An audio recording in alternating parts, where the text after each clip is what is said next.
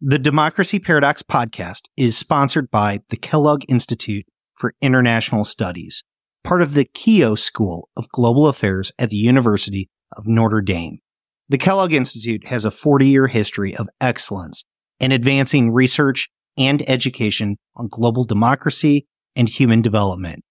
Learn more about the Kellogg Institute, including its world-renowned visiting fellowships for scholars at various stages of their careers at kellogg.nd.edu. We think that because we're children of the Enlightenment, the way the world is moving is gradually toward liberalism. I think the natural course of the world is away from liberalism, and it has only been American power that has sustained this aberration in world history. Welcome to the Democracy Paradox podcast. This is my daddy.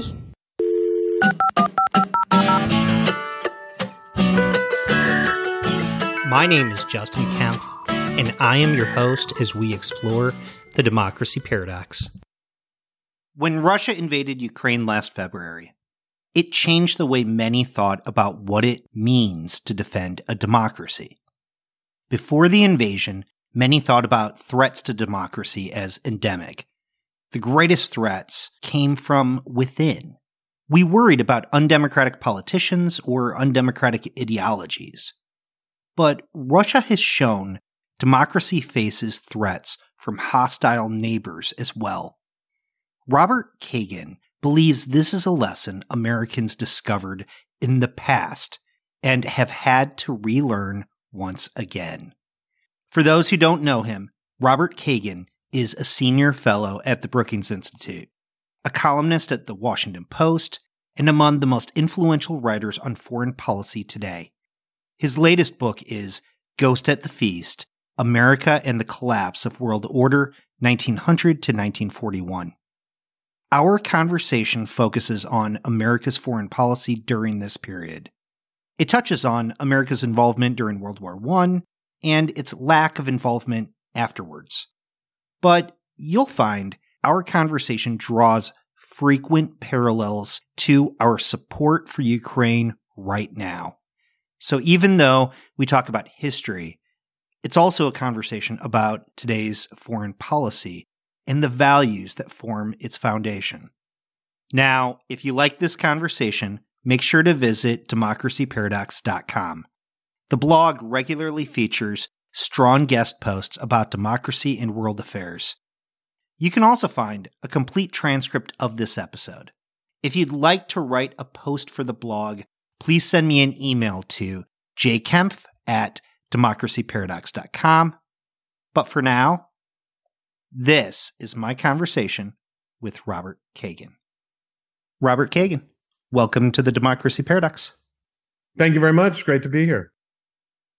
So, Bob, your recent book, Ghost at the Feast, America and the Collapse of World Order, 1900 to 1941, is just remarkable, not just for how comprehensive it is, the insights that you draw, and just the clear parallels that we see to the world today, the world that we see right now.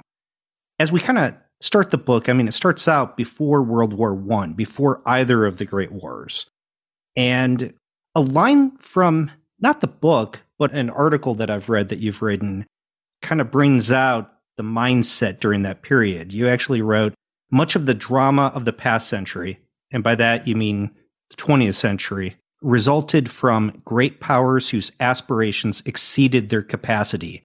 Americans have the opposite problem.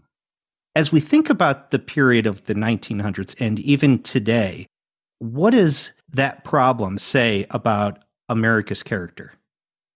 Well, interesting thing, it says both good things and critical things. On the one hand, it has been an enormous advantage to America in terms of its leadership of the world. That pretty much everyone knows, anybody who's being sensible knows, that the United States is not actually in an acquisitive mode. The United States is not trying to take new territory. It's not trying to conquer anybody. It doesn't want to rule anybody.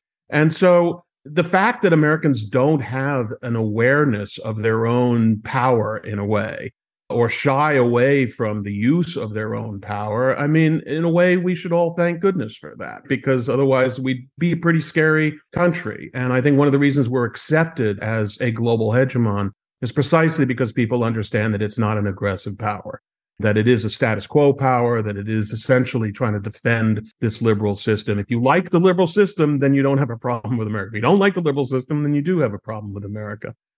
So that's the sort of good part of it. The bad part of it is that what the history shows is that whether Americans like it or not, sort of fate and historical circumstances have put the United States in a particular position that if you want to have a stable, peaceful, fundamentally liberal world order, only the United States is actually capable of defending and preserving that order, or at least it can't be done without the United States. In general, Americans take the general benevolence of the international system for granted. They don't realize that America is the source of that relatively benevolent situation, and they don't want the responsibility. They don't want to pay the money. They, understandably don't want to risk the lives. But even more than that, they don't want to be the power responsible for the stability of the world, even though they are. And so what we see throughout this past century, ever since the United States basically became this key cog in the international system, is we've seen Americans doing everything they can to avoid taking on any of these responsibilities until it's so apparently falling apart that they then rush to do so. And by the way, the consequence of that psychology is that other powers are constantly being fooled by the United States. We spend a lot of time for years telling everybody, including ourselves, and quite sincerely, we don't want to get involved. We don't want to get involved. So potential aggressors say, oh, great, the Americans are not going to get involved. We can go do what we want to do. And then Americans get all upset that they did it. And then the next thing you know, the other guy has been completely defeated. I mean, all these regimes that tested, in a sense, the state of the world miscalculated the role of the United States. But a lot of the responsibility for that miscalculation that they make is because of the United States, because we are not clear about what it is we care about, what it is we're willing to potentially go to war over until it happens. And that is, by the way, what just happened in Ukraine. I mean, the most recent article I've written in Foreign Affairs begins by pointing out what I think we all know is that if you had asked anyone on February 23rd, 2022, whether we had vital interests at stake in Ukraine, vital meaning our national security is at risk, et cetera, our well-being is at risk, everyone would have said, no, of course not. But then when the invasion actually happens, I think Americans rightly respond that this may not be a threat to us at home now, but it is a threat to this fundamental liberal order that we want to live in. And we have proven that we want to live in it again and again in World War I, in World War II, during the Cold War. And the thing that's ironic is that the only people who are not aware that that is the world that we're wanting and willing to fight for is us. Because we have a way of feeling like these things are so far away. Why should we care? And yet then we wind up, and we do care. And that therefore winds up trapping others into bad miscalculations. So the book starts with American foreign policy as we kind of move from the 19th century to the 20th century. But you just kind of brought up the fact that when we really get involved in foreign policy really starts with our entry into World War I. And it's a moment that draws a lot of confusion as to why the United States actually got involved. It's a lot less clear than World War II feels.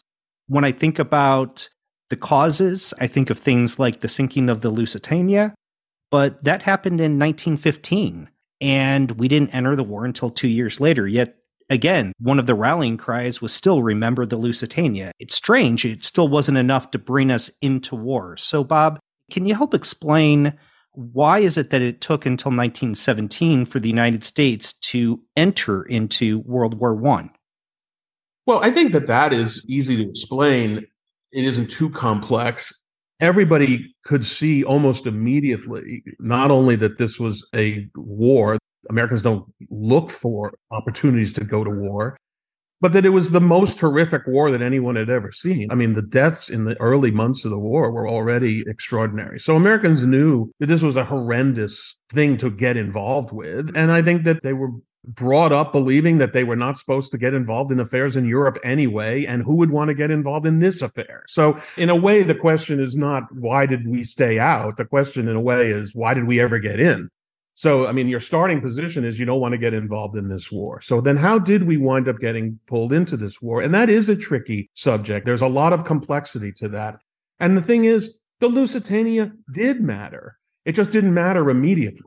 You know, I mean, people were horrified by the Lusitania and horrified in a way that lasted. My argument in the book is that, well, yes, there were specific things that happened which we didn't like getting our ships sunk, not even the Lusitania, but, you know, any ships of ours being blown up. We didn't like that. We didn't like the fact that we were under all this pressure on trade, that the Germans wanted us to stop trading with the British. But of course, we were making a fortune trading with the British. So we didn't want to be told to do that. A lot of it, and Woodrow Wilson talks about this a lot, and I think we generally undervalue this as a motive in foreign policy. A lot of it was honor.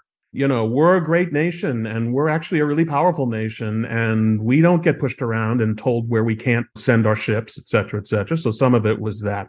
But I do think at the end of the day, and this is where the Lusitania does play in, the Lusitania introduced a notion that the Germans, and not just the German government, but all of German society was fundamentally immoral. Because, you know, Americans not only were upset about the fact that the Lusitania was sunk and deliberately sunk, knowing that there were almost 2,000 civilian passengers on board, but when it occurred, they were popping champagne corks in the center of German cities. I mean, the people were cheering this, and there was a real sense of, what kind of barbarians are these? And when you add to that other things that Germany did during World War I, everyone used chemical weapons, but they were the first to use them. Ultimately, there were bombing runs, but they were the first to start bombing cities with aircraft, which was prohibited by treaties that they had signed, et cetera. And there was a general impression, which the Lusitania sort of symbolized, that they're morally suspect. And I think what's been lost in our understanding of World War I, because the international relations theorists have sort of taken over our understanding of World War I, and it's all about how great powers accidentally fall into war with each other. That is just a complete distortion of what actually happened in World War I. World War I was as much a war between different moralities as the Cold War was, as World War II was. The German government at that time really did stand for an anti-liberal approach to government. It was about being devoted to the nation. The individual didn't matter. The individual was subordinated to the nation. And by the way, the nation had to defend them militarily, and military power was what it was about, et cetera, et cetera. And this was viewed, I think, understandably and correctly, as antithetical to everything Americans stood for. And if you want to ask me what was the largest fundamental reason that the United States went to war in 1917, it was because they decided it would be intolerable for Germany to conquer Europe, for that Germany to conquer Europe. Americans are constantly moved to action by what are ultimately moral judgments. That's the part of it that I think is a great mystery for everyone. We talk as if our only response is to economic issues or national security issues. But if you look at this whole history of American behavior, it's pretty clear that ultimately what Americans are doing is defending a certain way of life, and not just within their own borders, but beyond their own borders. At the end of the day, the war in Europe was to defend liberalism in Europe. And, you know, when Wilson says, make the world safe for democracy, he's often misunderstood to mean that we should spread democracy everywhere. Well, what he really meant was we're going to defend the democracies where they exist and where they are under attack now by Germany. And I think in retrospect, we don't take that seriously, but that was the issue. Do you think that the reason why morality is so important in American foreign policy is fundamental to the fact that our country is founded on democratic values? The fact that people are involved directly in the politics, and there's no way to take the people out of the politics. Absolutely. And I think, again, we're taught in schools to treat international relations as essentially state-to-state behavior. My view is that international relations is people-to-people behavior. And it's about, for everyone on all sides, how are we going to live our life? You know, how do I live my life as an individual? And, you know, for hundreds and hundreds of years, we had people fighting each other over that issue. It was defined as Protestantism versus Catholicism. or it was defined as Christianity versus Islam. And we are now in a more secular age, but that doesn't mean that the issues are not fundamentally larger than simple material questions of money or security, that they really are about how do people want to live their lives. And I think that people who live in democracies have an instinctive understanding that democracy is the most fragile form of government in the world. If they have any historical understanding, they know that democracy is the rarest form of government in the world. And so I think there is a certain legitimate paranoia in democracies that they will lose their democracy somehow. Now, Americans tend to feel like they'll lose their democracy because of some imported strain of alien whatever, whether it's communism or fascism or what have you. But nevertheless, if you're an American, if you're a person who lives in any liberal society, your individual rights are what's most important to you. And so if you feel that the world is moving in such a direction that your individual rights are ultimately going to be threatened, I think that's what makes Americans move the way they move.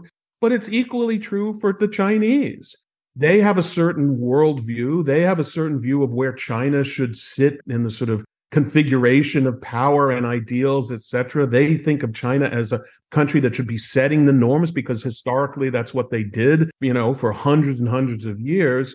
And so they are also, in a way, struggling for their way of life. And, sometimes we talk about American exceptionalism as if Americans are the only ones who fight for ideals or principles or morality. But in my view, I would say that is what the jostling of international relations is about. It's not just about power and security and money. It's also about ideas and beliefs and morality on all sides. The Germans in World War I, by the way, they thought their approach to human existence was the right approach. They had contempt for liberalism. We should never underestimate the degree to which non-liberals are not only not liberal, but they're anti-liberal. They're hostile to liberal ideas. They don't think the individual should be exalted. They think that's selfishness or what have you.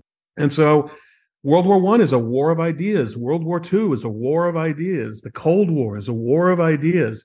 And today's struggle between the two large authoritarian great powers and the liberal world is a struggle of ideas in addition to power. So in the narrative of your book, the entry into World War I takes up a lot of space because it's a big question about why should the United States enter World War I? Should the United States enter World War I? But once they do, it becomes inevitable that the Allies are going to win the war, that Germany's going to lose. So the next big question that I think really applies both to today and a really unanswered question even for back then is why America pulled back afterwards, and specifically why the Republican Party led the effort to pull back, because the Republican Party had been an internationalist party before World War I. I mean, it was the party of Teddy Roosevelt. Even Henry Cabot Lodge was a very big promoter of internationalism. But then after World War I, Lodge completely changed and the party itself completely changed. Why did the Republican Party become isolationist after the war? It's a great question. It's one of the really neglected questions. And I appreciate you bringing it up because it's one of the things that I think is really an important corrective in this book. There's a one-word answer, and I think especially these days, we ought to be familiar with it. I'm sorry, it's a two-word answer. It's called partisan politics. And I think the idea that a politician could say that he believes one thing one year and then say he believes the opposite thing another year is also something that I guess we have gotten used to, right? So that is what happened. And, it's a very interesting combination in a way, because on the political side, we need to remember that, first of all, the Republicans regarded the Wilson presidency as a complete fluke because the Republicans had dominated American politics, and particularly the White House, since the 1890s. And the only reason Wilson won in 1912 was because Theodore Roosevelt ran on the Bull Moose ticket and split the Republican vote, which gave Wilson a victory with like 40+% of the vote. And so from Roosevelt's and Republicans' point of view, the Wilson thing was an aberration. And then he won again in 1916, much to everyone's shock. And he was either himself going to run in 1920, or obviously he was going to back some other Democratic candidate. And it basically is Lodge's job to make sure that Wilson does not get reelected or reelect the Democrat in 1920. And everyone knows that the issue that is going to determine that to a very large extent is the vote on the League of Nations Treaty and the Paris Treaty that Wilson comes back with. And so Lodge is determined to defeat Wilson's treaty no matter what. And a lot of historians wasted a lot of print trying to explain Lodge's ideological shift and what is his actual foreign policy views. And I think that's a very interesting topic, but it had nothing to do with this decision. This decision was about politics. He wanted to defeat Wilson so that they could have a Republican victory in 1920. By the way, Theodore Roosevelt was still thinking of running himself in 1920, which is why he came out against the League when he came up with the idea of the League before Wilson did. So this is the thing about history, is that we all want theories, and this is the way America is, and this is not the way America is, etc. And of course, Lodge could not have succeeded in defeating the treaty if he wasn't able to play on sort of traditional feelings about American foreign policy. So if he was able to say, wait a second, this is just a bunch of entangling alliances, and Washington said this, or the Monroe Doctrine is about how we don't get involved. He went back to all the old shibboleths about involvement in Europe, and he managed to mobilize every constituency that wasn't happy with the Versailles Agreement. So Italy was unhappy, therefore Italian Americans were unhappy. Ireland was unhappy, therefore Irish Americans were unhappy, and therefore he was able to build a whole coalition of opposition. We know how these things happen, right? And yet it had such a dramatic effect on American foreign policy. I believe the American people could have accepted the League of Nations and could have entered the League of Nations. Everybody thought when Wilson came back from Paris that it was a slam dunk, as we like to say these days, that the League and the treaty would pass, because what choice does Congress have? It was really required brilliant strategy on Lodge's part to defeat it. And so I don't want to go too far in saying it was inevitable that the American people would vote against the League of Nations and want to pull out. In a way, the politics led the policy, because having defeated then the treaty on the principle that we're too involved in Europe and we shouldn't get involved with Europe, that became the winning message. And that therefore became Republican Party policy for the next dozen years, really until the mid-1930s.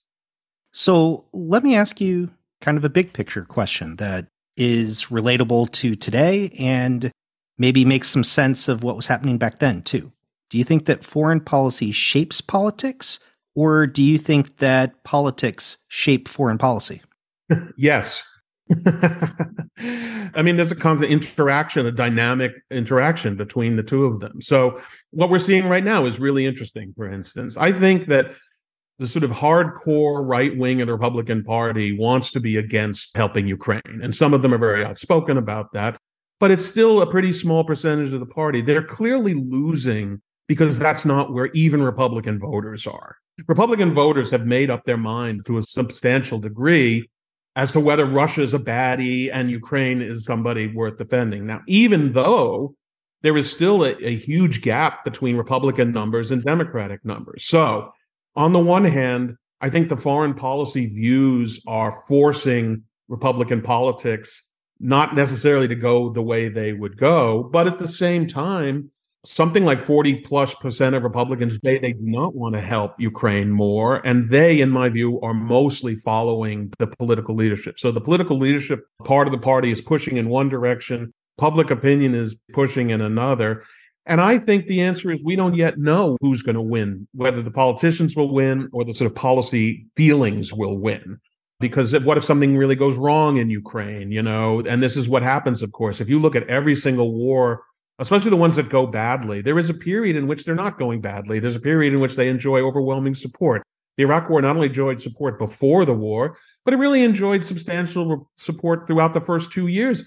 George W. Bush got reelected in 2004. That war was about Iraq as much as anything, and he got reelected. It's only later that everybody turns against it because it's not going well, etc. So it's very hard to know how these things are going to shift. But I do think in this case, and what I find heartening, is that the American response to what has happened in Ukraine is very much of a piece with their response to what was happening in Europe in 1917 and what was happening in Europe in the late 1930s. And it does seem that this is not a pattern that has gone away. It does also feel that we acted earlier than we have, whether it's World War I or World War II. There's a reason for that, and that is the thing that we do need to recognize that has changed. Obviously in 1917, we had no troops. Well, we had troops deployed in the Philippines, but nobody remembered what they were doing there. But essentially, we had no troops deployed around the world. We didn't have a global navy, and we certainly didn't have allies. And so the starting point for the United States in 1917 and the starting point for the United States in December 1941 is like starting at zero and then building it all up. But in this case, the United States is already out there. We have 50 alliances and partnerships. We have troops deployed overseas. And so instead of, like, if this were 1930s, Putin would have already taken Ukraine and then we'd be deciding where we're going to draw the line. But because the world, in a way, right now is so loaded in our favor by the nature of the system that we have created and sustained, that even the opening move of an aggressor like Putin is hard. The opening move for Japan was the invasion of Manchuria in 1931. That was not hard. They did that unopposed. The opening move for Hitler was the reoccupation of the Rhineland in 1936. He did that unopposed.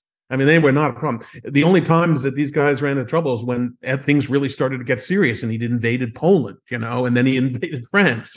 And Putin is barely at the beginning of that process. And we are therefore able to affect things and shape things before they get out of hand. And in a way, if there's one, I hate to come up with lessons because history is history. But what I try to argue in the book is there actually was a moment when the United States could have had a, relatively speaking, minor international role that nevertheless would have been enough to sustain a liberal world order and a peace. What was required of us in 1919 was very, very little, much less than is required of us now. And if only we had a consistent understanding that at the end of the day, we are going to get involved.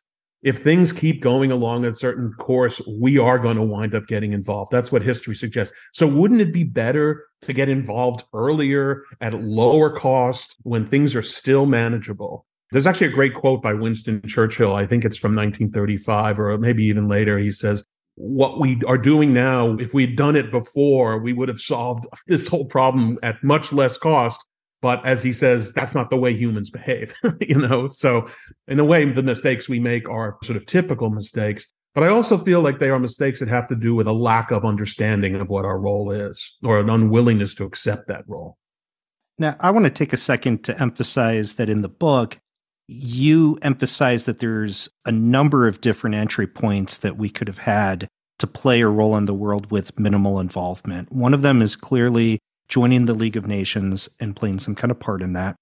Another one would have been keeping a very small military force near Germany that kind of like protected the peace in there. And we'll get back to that. So there's a couple different opportunities. So I don't want to box you into saying, hey, it's just about the League of Nations. But if we had taken that extra step that you're talking about, I mean, it's a long way before we get to World War II and the rise of Adolf Hitler. It's about 20 years before the United States actually enters World War II. Isn't it possible that the United States would have made additional mistakes along the way that would have actually probably brought about war anyway, especially just based on its inexperience and its lack of understanding for how to be able to play a role of a global hegemon? There's something attractive about that judgment, and I think that is a pretty common judgment. And I think I was prepared to sort of accept that as a judgment. That is, after all, what George Kennan's case is for why he was opposed to NATO. He was opposed to a continuing American role in Europe after World War II. He had a lot of reasons why, but certainly one of them was the perception, which is you said, which is the American people are not up to playing that kind of role. And, I can accept that. They're not going to be super focused on this. However, as we've seen even today, the American people don't have to be involved in every detail of every decision that's made every day for them to be able to support it. Obviously, when things go bad and things blow up in their faces, then they say, what the heck? What have we been doing here? But what led me to feel that we could have done this, the United States could have done this, is I was surprised to discover that American diplomats throughout Europe are telling the State Department and telling the White House, we really don't have to do that much. If we could only do this, if we keep 3,000 troops in the Rhineland, and if we just tell this guy, the whole world at that point, we have to bring ourselves back to that world. In 1919, Germany is flat on its back. It is non-existent as a power. The Soviet Union is in a state of civil war, and they're out of the game for the foreseeable future. France is crushed, basically, and never recovers from that war. And to some extent, that's true of Britain, too. And Japan has decided in that period basically to play ball. They elect a fairly liberal government after World War I, and they think the trend of the future is liberalism. So they're on board. My point being, those who would later oppose the United States or later oppose this liberal world order, at this time, they were either flat on their backs or had no thought about challenging it at that moment. So you had an incredibly permissive environment at that moment. And it would be one thing to say the American people can't tolerate having 3,000 troops overseas. But as I say, at that time, at that very moment, they had something between 7,000 and 10,000 troops in the Philippines that the American people didn't even know were there. They'd completely forgotten about it. So the notion that we couldn't have 3,000 troops sitting in the Rhineland doing nothing but reassuring everybody, I think, of course, we could have done that. Who was going to challenge the United States at that point? Who was going to make a war? Europe was a mess, but there was no great power challenge to the United States at that time.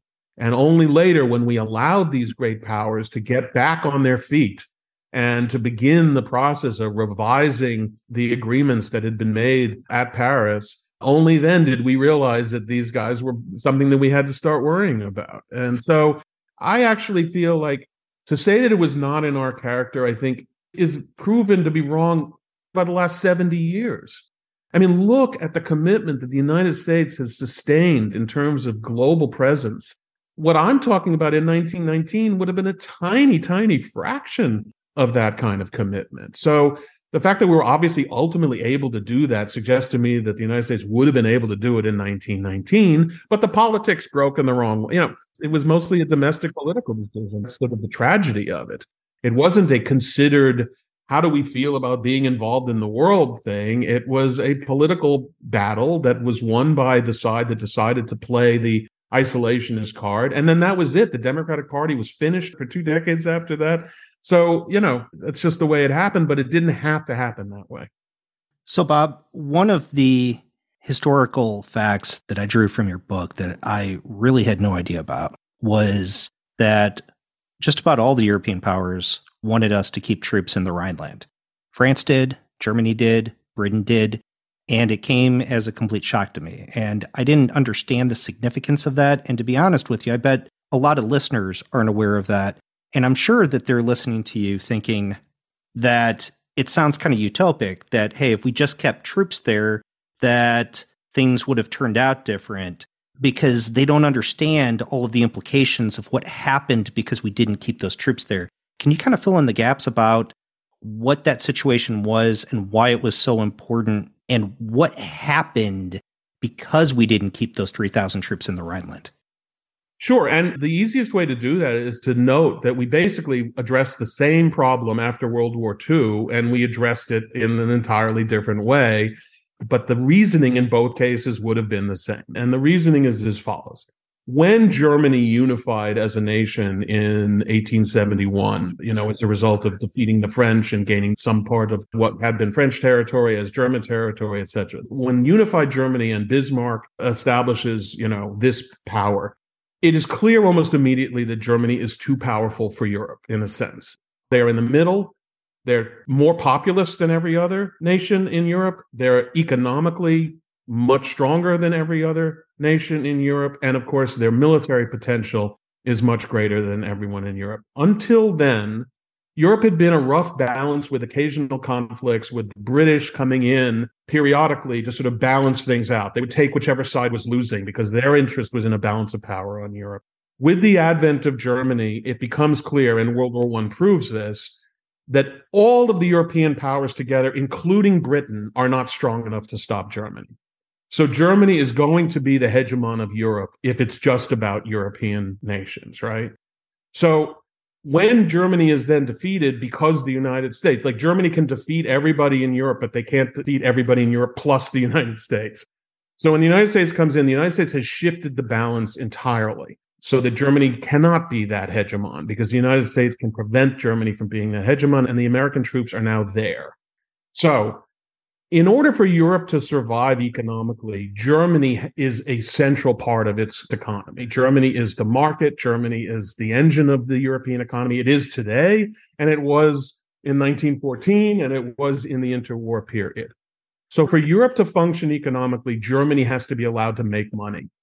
But if Germany is going to make money, who's to say that they're not going to do, for the third time or the umpteenth time, make a lot of money, build themselves a big military force, and conquer their neighbors? So in order for Germany to be allowed to resume its sort of normal behavior, the rest of the European powers needed a guarantee that that didn't lead to another German invasion. And that guarantee after World War II is the presence of American troops.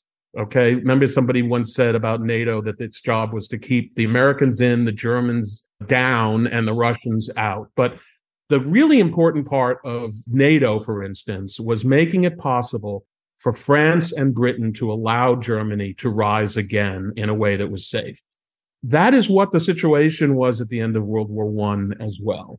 France, because it had no feeling of security about Germany, insisted on bankrupting Germany so that it could never have any power. Well, the Germans don't want to be bankrupted, so the Germans look to the United States to provide the security to France that would allow France to allow Germany to grow economically again. It makes a lot of sense why the presence of American troops would give France and Britain some assurances. I think what's important to remember is that the Germans felt assurances from having the Americans there, because when the Americans left, France invaded Germany again. They sent troops into the Rhineland. And that's a period of history that people just completely forget, because it's not really a war, but it is a foreign nation occupying part of another country. And that's a whole period that I think can kind of change the perception of why it's important to be able to have a neutral arbiter that would have been the United States within that situation. And again, why it's important to have somebody with liberal aspirations being that hegemonic power, at least within Europe at that time. No, and that's well put. And I also think it's important to understand that the United States had all the money at that time. Nobody had any money. And so the Germans needed American loans to get their economy back on track. The French needed American loans. And also everybody owed huge quantities of money to the United States, which I think it's pretty clear the United States should have just forgiven that debt. But the fact that they made everybody pay that debt exacerbated the crisis in Europe in ways that I can explain, but it's pretty clear in the book. And so everybody needed the United States for something. And also no one felt threatened by the United States. That's such a critical element. And this is the part of it that I think it's very hard for everybody to understand. The United States, in almost a literal sense, is a deus ex machina to these other countries. They have been engaged in competing with each other for hegemony and geopolitical advantage in Europe for centuries, ever since there was a Europe. The United States has never been involved in that and actually has no great aspirations in Europe except access to markets. So what the United States wants out of Europe is a healthy economy. But other than that, it has no interest. So you really did have a truly disinterested power in the middle of this situation, which had led to war after war after war. I don't think there was any way for the Europeans to get out of their cycle of war without the United States coming in and providing this overall security for everyone, which then allowed Europe to flourish. I mean, if you talk to Europeans who have some historical knowledge today, the flourishing of Europe in the latter part of the 20th century is a direct result of the fact that the United States kept the security arrangements in Europe, and it would not have happened otherwise. And I mean, in a way, you have these two strikingly different examples. You have everything that happened in Europe after World War II, which is basically a huge success story when the United States stayed in. And then you have everything that happened after World War I when the United States got out, and everything was a catastrophe, economically, politically, ideologically, and in terms of conflict. And as you say, there were very few history books that talk about what a critical role the United States had to play in the 1920s that it chose not to play. We usually focus on, well, we were late responding to Hitler, or we were late responding to, the Japanese Empire. But the truth is, it isn't that. The peace was lost in the 20s, not the 30s. And that is a larger lesson that I think it's worth at least knowing that that is a possibility. It is when things seem pretty much okay that you are usually sowing the seeds of the next disaster.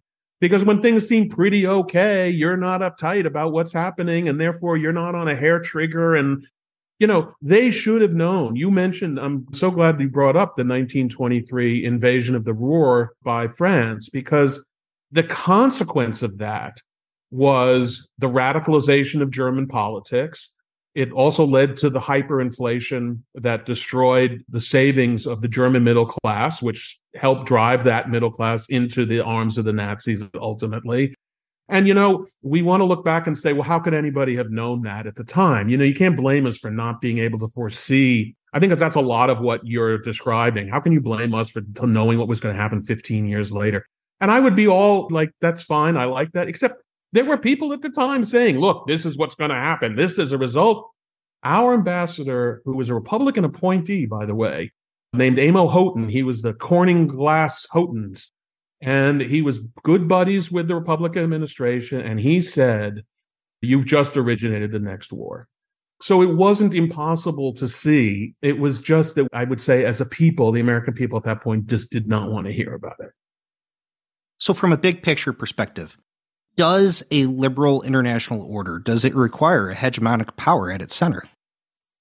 I don't know whether there is a theory that is the answer to that. All I can tell you is this liberal world order requires this hegemon and would not exist without it. That's correct. Because at the end of the day, a liberal order is partly about the attractiveness of the liberal idea, but it is also about the power to defend that idea. And I think, we're a little bit too sort of Frank Fukuyama-ish in our belief that good ideas beat bad ideas, and that liberalism was the triumph after the challenge of communism and fascism, and it's a Hegelian synthesis, etc. But at the end of the day, it's power that decides what ideas are going to succeed or not. The ideas themselves have power, but without physical power, they're not going to be. So it is no coincidence that we have had this most liberal of all worlds for the past X number of decades, and those have been the decades of American global leadership. That is the nature of regimes. Every sort of order in history was put in place by some actor or group of actors whose views of the world were reflected in that order. And that is what we've had since the United States has been a dominant power. We know what history looks like without the United States. That's the great thing. In a way, this isn't even that much of speculation. Where was the world headed in 1941 before the United States got involved? It was headed toward great conflicts among authoritarian dictatorships. Where was the world headed in World War I if it were not for the United States? It was German hegemony in Europe. It would have been the hegemony of a militaristic dictatorship in Europe. I think we think that because we're children of the Enlightenment, we think that the way the world is moving is gradually toward liberalism.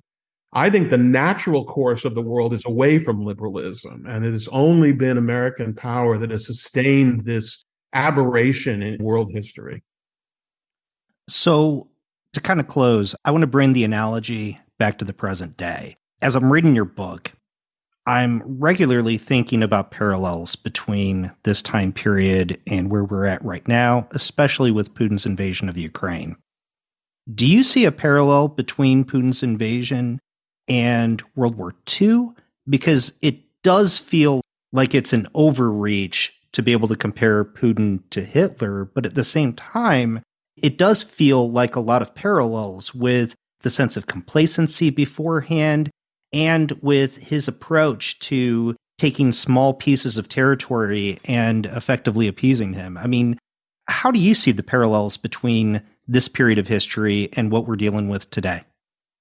Yeah, I think one of the mistakes we fall into, and it's a very understandable mistake, is treating Hitler like he is such a unique figure that there could never be another Hitler. And I would say what makes that a plausible thing to say is the murdering of 6 million Jews, because that is an extraordinary activity. I think if you take out the 6 million Jews aspect of the Hitler approach, I don't know what the difference between Hitler and Putin is. If you look at the way Putin now is, I would say, purely for the purposes of punishment, just blowing up as much of Ukraine as he can. It's partly because he doesn't have any other real options in terms of fighting, but it's also the coldness of this Do we think there's anything Putin really wouldn't do to other people? By the way, I don't think, for instance, people say, yeah, he'll use nuclear weapons. I don't actually think he'll do that because that's not in his interest. But if he perceives something in his interest which is beyond our imagining in terms of brutality, do we think he wouldn't do it? This is another part of our sort of Enlightenment heritage, which is we keep thinking that the world is entering a new plateau below which we can't go. There's a new floor of behavior that we can't go below. So we don't execute people by drawing and quartering them anymore. And I think that there is a general view that the human race has just gotten better. We've learned not to treat each other that way. And I think that's just a complete misreading of the situation. We have people in power, for the most part in the world, who don't permit that kind of behavior. We, within our own liberal order, have a very progressive and teleological understanding, which is true. But the world itself is not teleological. And I think anything that we've ever seen humans do to each other in the past, we will see again. Just because in a fundamental way, nothing has changed. The only people who think that things have changed is us.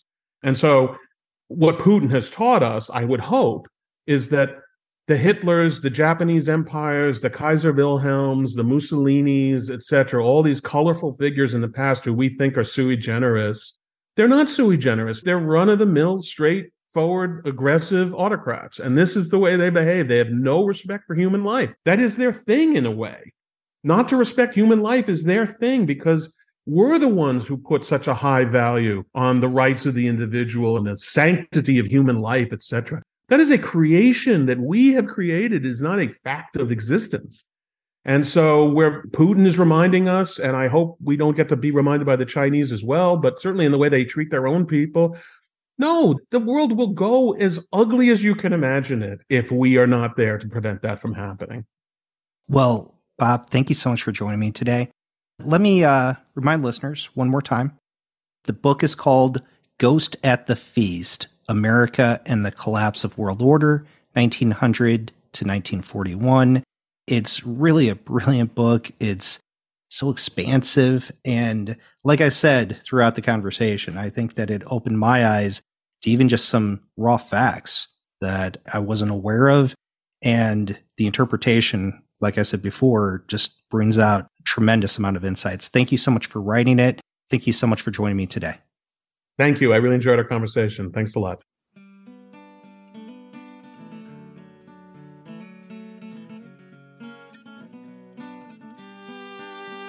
If you are listening to the show, please leave a review. It really does help shows like mine stand out. Also, please share the show with colleagues and friends, because word of mouth goes a very long way.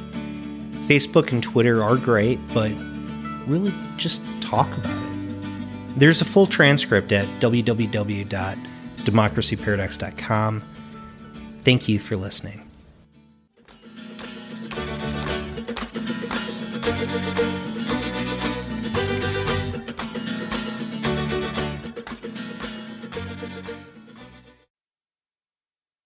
The Democracy Paradox podcast is sponsored by the Kellogg Institute for International Studies, part of the Keough School of Global Affairs at the University of Notre Dame. The Kellogg Institute has a 40-year history of excellence in advancing research and education on global democracy and human development. Learn more about the Kellogg Institute, including its world-renowned visiting fellowships for scholars at various stages of their careers at kellogg.nd.edu.